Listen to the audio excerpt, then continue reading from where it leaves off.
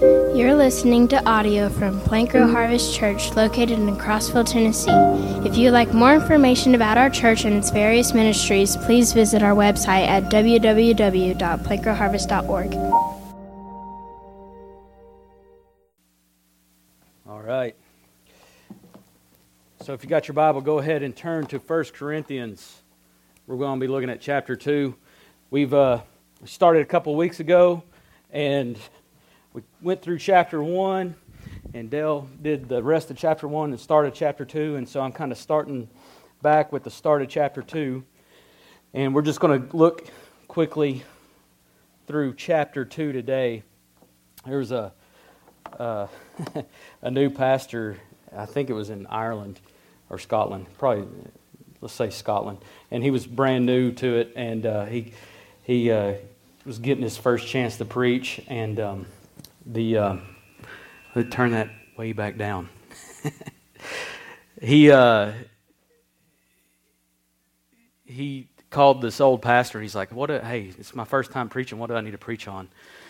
And the guy wrote him a letter back saying, "Well, preach on God and preach about 20 minutes." So that's probably, we're going to try to keep it 20, 30 minutes and preach on God this morning. That's the goal. So what we see in 1 Corinthians is this letter that Paul writes to the church in Corinth, and this is a brand new church, and it's relatively young, and it's already having some issues and some divisions, and so they've confronted Paul. They've contacted Paul and said, "Hey, this is what's going on. What do we need to do? How do we need to move forward?" And so through chapter 1 and in the start of chapter 2 here, we've talked about that Paul has made a point to tell them that every Christian belongs to God. And then he also makes it clear that God enriches every Christian with gifts. And he also goes on to say that every Christian possesses Christ. So if you are a Christian, you are in Christ, and Christ is in you. So looking at this division and what's going on in this church, he asked them this question in 1 Corinthians 1:13. He asked them, "Is Christ divided?" And so we asked that question here that morning about 2 Sundays ago, and we asked and answered that question, and the answer is no. We know that Christ isn't divided. We know that the Lord our God is one. And so next we saw Dale teach on that without the wisdom of the Holy Spirit, that the gospel doesn't make sense to the world. In fact, it says that the good news is folly to those who don't know Jesus, who don't have His Spirit. But God reaches down and chooses us. That's what we see there at the end of chapter 1, is that God chooses us.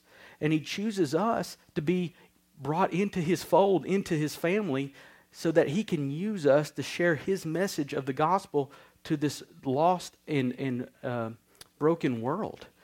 So that's where we've made it so far. And as I was thinking about this, Whitney and I, we went and saw a movie. We had date night, thanks to Maggie over there. We were able to go on a date night, so we went and got something to eat. We went and watched a movie, and we watched this movie, American Underdog, and it's a true story movie about Kurt Warner, the football player. He was the quarterback for the St. Louis Rams, and it's a really good movie. And part of the story that is a big part of the story is that Warner, he leads this team, this Rams team, to a Super Bowl in 1999. And this team is being coached by Dick Vermeil, and he had been out of coaching for like over a decade, and they brought him back and let him be the coach, made him the coach. Then they got Warner, who's this 28-year-old rookie who's a backup at best, but now they've made him, Trent Green goes down. He was the guy, and he goes down in the preseason, so they make Warner the quarterback. And so nobody anywhere thought that the Rams were going to have any chance to do anything important or have a good season, let alone end up going to the Super Bowl and winning. And so what happens is this definition of a Cinderella season, and many consider it one of the greatest NFL seasons of all time. And as I was thinking about that, the point of the story, the point that goes into my mind is that it's one thing to take like an NFL team of lowly stature and be able to coach them all the way to the Super Bowl and for them to have a victory. That's impressive. But it's nothing. It's nothing when compared to the miracle that God chooses us and takes us who are spiritually dead, who are weak and lowly people, and He uses us and builds us into the body of Christ, which is the church, and then He uses us to reach the nations. That's amazing. That's, far and beyond what a great story that was in that movie. The story that we are living, that you and I are a part of as Christians, is so much greater than that. So what Paul has here and what he's wanting to impart on this young church and what he even wants to pass along to us as readers of this letter almost 2,000 years later is he has this proper view of Christ, this proper view of God. And that's what I want us to look at today. So starting in chapter 2, verse 1, just follow along with me as we read. It says this, and when I came to you, this is Paul speaking, and when I came to you, brothers, I came not proclaiming to you the testimony of God with lofty speech or wisdom, for I decided to know nothing among you except Jesus Christ and Him crucified. And I was with you in weakness, in fear, and much trembling. And my speech and my message were not in plausible words of wisdom, but in demonstration of the Spirit and of power, so that your faith might not rest in the wisdom of men, but in the power of God. And so, right off the bat, what I want you to see here is that Paul is repeating himself. Even though we're only into the second chapter of this letter, we've already seen Paul say this same thing in a very similar way several times in chapter 1. If you look back at verse 17 in chapter 1, Paul says, "For Christ did not send me to baptize, but to preach the gospel, and not with words of eloquent wisdom, lest the cross of Christ be emptied of its power." And then again in verse 23, it says, "But we preach Christ crucified, a stumbling block to Jews and folly to Gentiles." Now, as a father, I've become very familiar with this idea of having to repeat myself. Most days, I feel like a broken record. Aubrey, I love her. Feed the dogs. Feed the chickens. Clean up this mess. I love my kids. I love them. But some days, I just about lose my mind. And how do we not know at this point that animals need to be fed to stay alive? We need to feed these animals. But that's kind of what we see here in Paul, because Paul is acting as the spiritual father to all these young Christians in this young church. He's making this point that you have to crawl before you walk. And step one is to not overcomplicate the truth of the gospel. We live in a very rapidly advancing technological world. And something we see today is this rise of social media. And we've actually had new careers, so to speak, pop up because of this. There's something now known as an influencer, a social influencer. And an influencer is someone that builds up a social media following, and they use that social status to impart their opinions or their preferences of products on their followers. And if you're my age or older, that may sound like no big deal and it may sound like silly.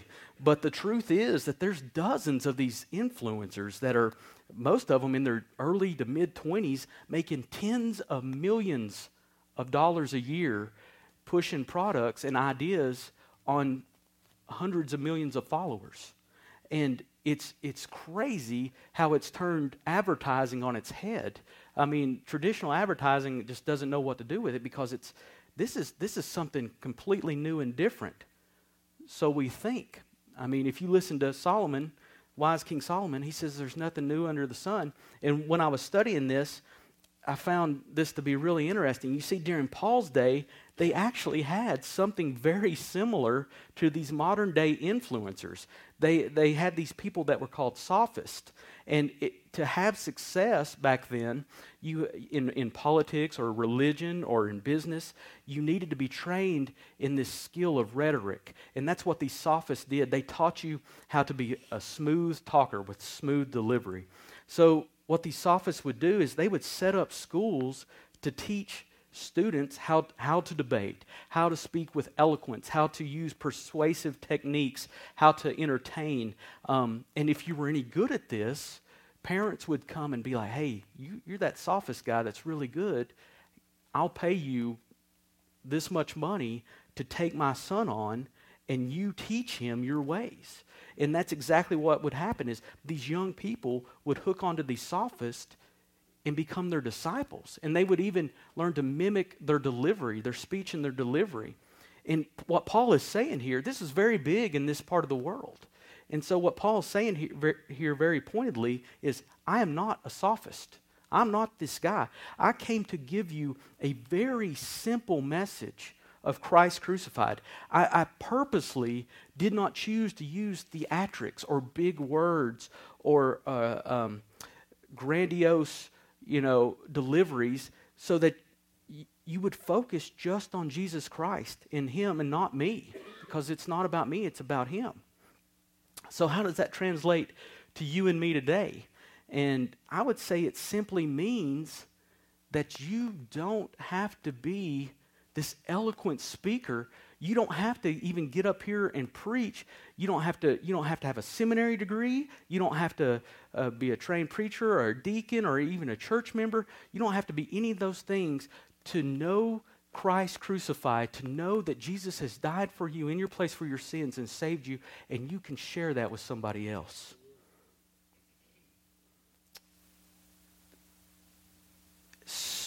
This is a tough thing to hear right here. Studies have shown that the vast majority of American Christians, just like we looked at this morning, I mean, you saw Canada, you saw America, you saw Latin America. I mean, we're looking at 80% that claims Christianity, right? 80%. Looks good on a slide. But the underlying studies show that the vast majority of American Christians have never shared the gospel with not even one person. And the reasons often given is, well, I don't know what I would say, or I'm not a preacher. And it boils down to basically unpreparedness and fear. Unpreparedness and fear. And so that brings us to verse 3. Follow along with me there. Look at what Paul says. Paul talking. And I was with you in weakness and in fear and much trembling. And I read that as I was studying this. I thought, wow, that's a big statement to me. I mean, I don't know about you. I don't think I've ever stopped to think about Paul and think, was he a fearful person? I mean, when I read Acts, when I read his letters, I see Paul and I see him as this picture of bravery, as this picture of confidence. I mean, he went through a lot. And he seemed to do it with such bravery and confidence. But here we see him in his own words admit that he is weak and fearful. And so as I dug into this, I thought, well, this is a pretty major aha moment right here. And we see that Paul's afraid, but what is the source of Paul's fear? So what is the source of this fear? And I would say that ever since the day that Paul came face to face with Jesus on the road to Damascus, he had this major worldview shift, all right? This major paradigm shift. He was made a new person and given a new spirit that caused his mind to be recalibrated. Before that day, Paul was fearful of the world and men just like every other natural man. But since that day, he shifted his fear to King Jesus, the one who rules over the world and men. You see, the proof is in the pudding. All you have to do is read about Paul. He did everything as unto the Lord. He ran the good race. He fought the good fight. He went through shipwrecks, through snake bites, through imprisonment, through beating, through all of those things because he wanted to serve the Lord. So while the majority of the Christians in our world never shared their faith because of the fear of what others think, Paul, on the other hand, is saying here, I'm fearful not to share the gospel. I'm fearful not to follow my King Jesus and to receive all the glory that he has for me and to press his glory out into the world. And I think that's a tough word. And I would say, don't take it just because of me saying it. I think we should look at Scripture to see if it supports it. James, the half-brother of Jesus, says this in James 4:17, so whoever knows the right thing to do and fails to do it, for him it is sin. So the question is, what is the right thing to do? And Jesus tells us his final marching orders before he ascends into heaven in Matthew 28:18-20, which is a major scripture that we use here very often in this church, says this, then Jesus came to them and said, all authority in heaven and earth has been given to me. Go therefore and make disciples of all nations, baptizing them in the name of the Father and the Son and the Holy Spirit, and teaching them to obey all I have commanded you. Teaching them to obey all I have commanded you. And surely I'm with you always, even to the end of the age. So if you don't do the right thing, it's sin. And if the right thing is to follow the commands of Jesus, just like he said, what happens if we don't? I think that's a reasonable question. What happens if we don't follow the commands of Jesus? And here we see Jesus offer a very blunt answer to this. In Matthew 10:33, Jesus speaking says this, but whoever denies me before men, I will also deny him before my Father in heaven. The next gospel, the Gospel of Mark, says this, Mark 8:38, if anyone is ashamed of me and my words in this adulterous and sinful generation, the Son of Man will also be ashamed of him when he comes in his Father's glory with the many holy angels. Luke 12:9 says this, but whoever denies me before men will be denied before the angels of God. So these words of Christ aren't taught a lot on Sunday. I mean, I've been a Christian my whole life, and I've heard these in Bible studies and whatnot, but I don't know if I've ever heard them taught from a pulpit on Sunday. And it's very interesting because they carry enough weight and enough importance that they're in multiple Gospels, 3 out of the 4 Gospels, multiple times. So that brings us back to Paul. You see, when he's different from the apostles, the rest of the disciples, because the rest of the disciples knew Jesus as this lowly, humble servant teacher. But when Paul meets Jesus, he meets him as King Jesus, as risen in all his glory. He sees Jesus on the throne. So when a king tells you what to do, you follow the king. And you do it, and the proper response is a healthy fear of that king. So what does Paul do next? He drives his point home again by repeating himself as a spiritual father to these young Christians. Verses 4 and 5, he says this, and my speech and my message were not in plausible words of wisdom, but in demonstration of the Spirit and of power, so that your faith might not rest in the wisdom of men, but in the power of God. Once again, he's pointing to the power of the Spirit and the power of God and not his own power. He continues on in verses 6 through 13. He says, yet among the mature we do impart wisdom, although it is not a wisdom of this age or of the rulers of this age who are doomed to pass away. But we impart a secret and hidden wisdom of God, which God decreed before the ages of our glory. For none of the rulers of this age understood this, for if they had, they would have not crucified the Lord of glory. But as it is written, what no eye has seen, nor ear heard, nor the heart of man imagined, what God has prepared for those who love him. These things God revealed to us through the Spirit. For the Spirit searches everything, even the depths of God. For who knows a person's thoughts except the spirit of the person which is in him? So also no one comprehends the thoughts of God except the Spirit of God. Now we have received not the spirit of the world, but the Spirit who is from God, that we might understand these things freely given to us by God. What we impart, and we impart this in word, not taught by human wisdom, but taught by the Spirit, interpreting spiritual truths to those who are spiritual. So a few things that pop out to me in this section here are in verse 7 there, a secret and hidden wisdom. And then in verse 10, he talks about these things that God revealed to us through the Spirit. And then in the end of verse 12 is these things freely given to us.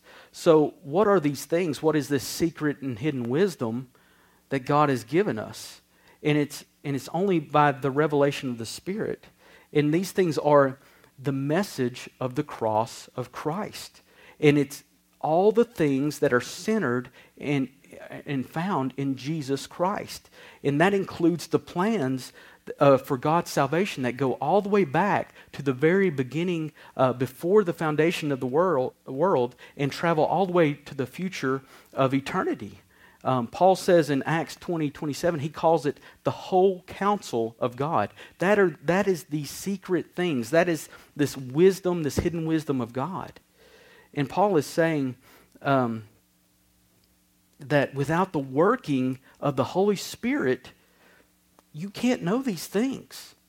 You cannot know these things. Look what he goes on to say in verse 14. The natural person does not accept the things of the Spirit of God, for they are folly to him, and he is not able to understand them because they are spiritually discerned. And without a doubt, it's an undeniable fact that each and every one of us here this morning in this room were born physically alive but spiritually dead. We were born as this natural person that Paul's talking about here. And the thing is that Paul says it very clearly. No natural person can accept the things of God. That is why, out of God's great loving kindness, he made a way for us through the death, burial, and resurrection of his Son, that we can be made alive, spiritually alive, and be filled with the very Spirit here that it says up here, the very Spirit that searches even the depths of God. It's not a different Spirit. It's the Spirit that searches the depths of God that is given to us. That is amazing. So what Paul's doing here, he's determined. He is determined to hammer this point home. He's like, you have to see this. You've got to get this. This is of primary importance. You can't move forward until you better focus on these fundamental principles. You cannot get the cart before the horse. You have to understand this. You have to focus on these things. And he ends this chapter with a pretty solid statement. It says, the spiritual person judges all things, but is himself to be judged by no one. For who has understand the mind of Christ, or the mind of the Lord, as to instruct him? And then the final statement, but we have the mind of Christ. But we have the mind of Christ.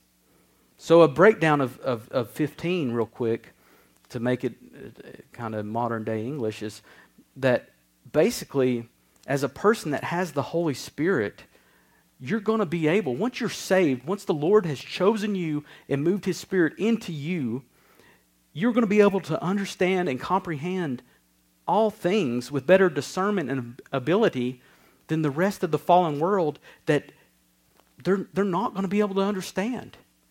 When you're made a new creation in Christ, and when you start to live in a new way with new patterns, with new words, with new actions, the old world is not going to understand that. They don't have the spirit of discernment. They don't have the Holy Spirit on them. He continues on in verse 16 where he quotes Isaiah 40 verse 13. He says,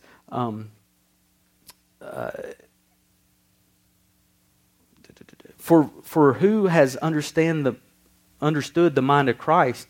For who has understood the mind of the Lord so as to instruct him? He's continuing this idea of, listen, it's going to be a bumpy road living in a fallen world where the majority of people don't have the mind of Christ, don't have the Holy Spirit on them. Because they're not going to understand what you're trying to do. Some are going to be perplexed. Some of them are going to be so mad that they're going to turn and want to destroy you.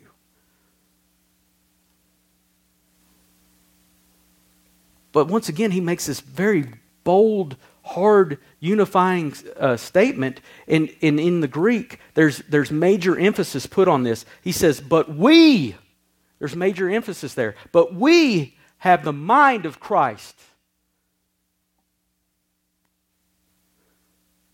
He's like, yeah, there's going to be bickering and fighting and troubles and hardships, but we have the mind of Christ.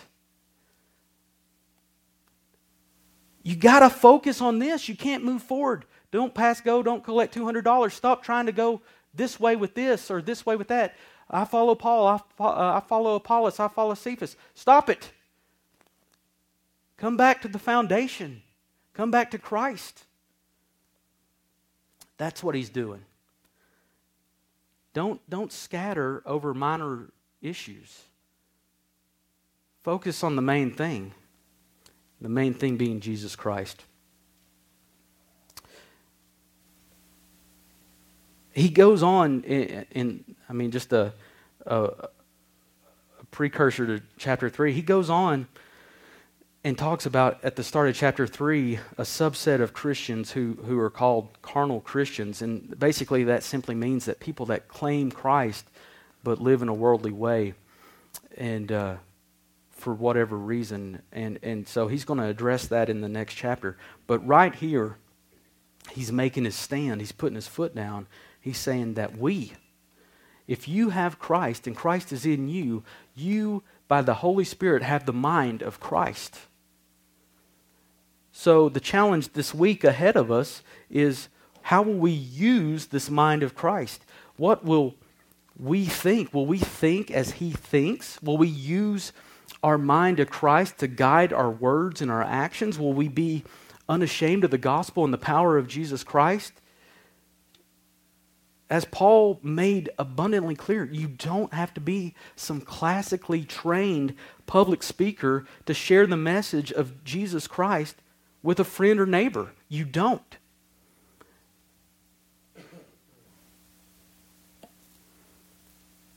I encourage each of you. I encourage us, each one of us, myself included, to be praying for these opportunities to run into people that have lost hope or are hopeless, and us to be able to show them the hope that we have in our lives. I pray that not only do we get those opportunities, but we're emboldened to make the best of those opportunities. And you need hope? Let me tell you about Jesus. I know my personal testimony is, I'm broken. I was fallen. I was living in sin, and Jesus Christ. Somebody introduced me to him and told me that each one of us are broken and we need a way out. And there's a Redeemer, and his name is Jesus. He's the Son of God, and he came and died in our place for our sins, so that we may be reconciled to this one true God, and we may live and serve him for eternity. And all we have to do is call on his name. Can you tell people that? It's that simple. I don't have that written down here. I know it in my heart because he saved me. That's what he did for me. And if he saved you, you know he did it for you too. So you've got that same spirit in you, the spirit that searches the very depths of God. So I pray that we pray for an opportunity, and then when we're confronted by that opportunity, we in boldness share the message of hope, which is Jesus. I've thought this over the years. I've written it down multiple times in different ways, and it's basically this: I cannot help but stop and think, what would the Lord allow us to see and experience if we just fully trusted and faithfully followed him?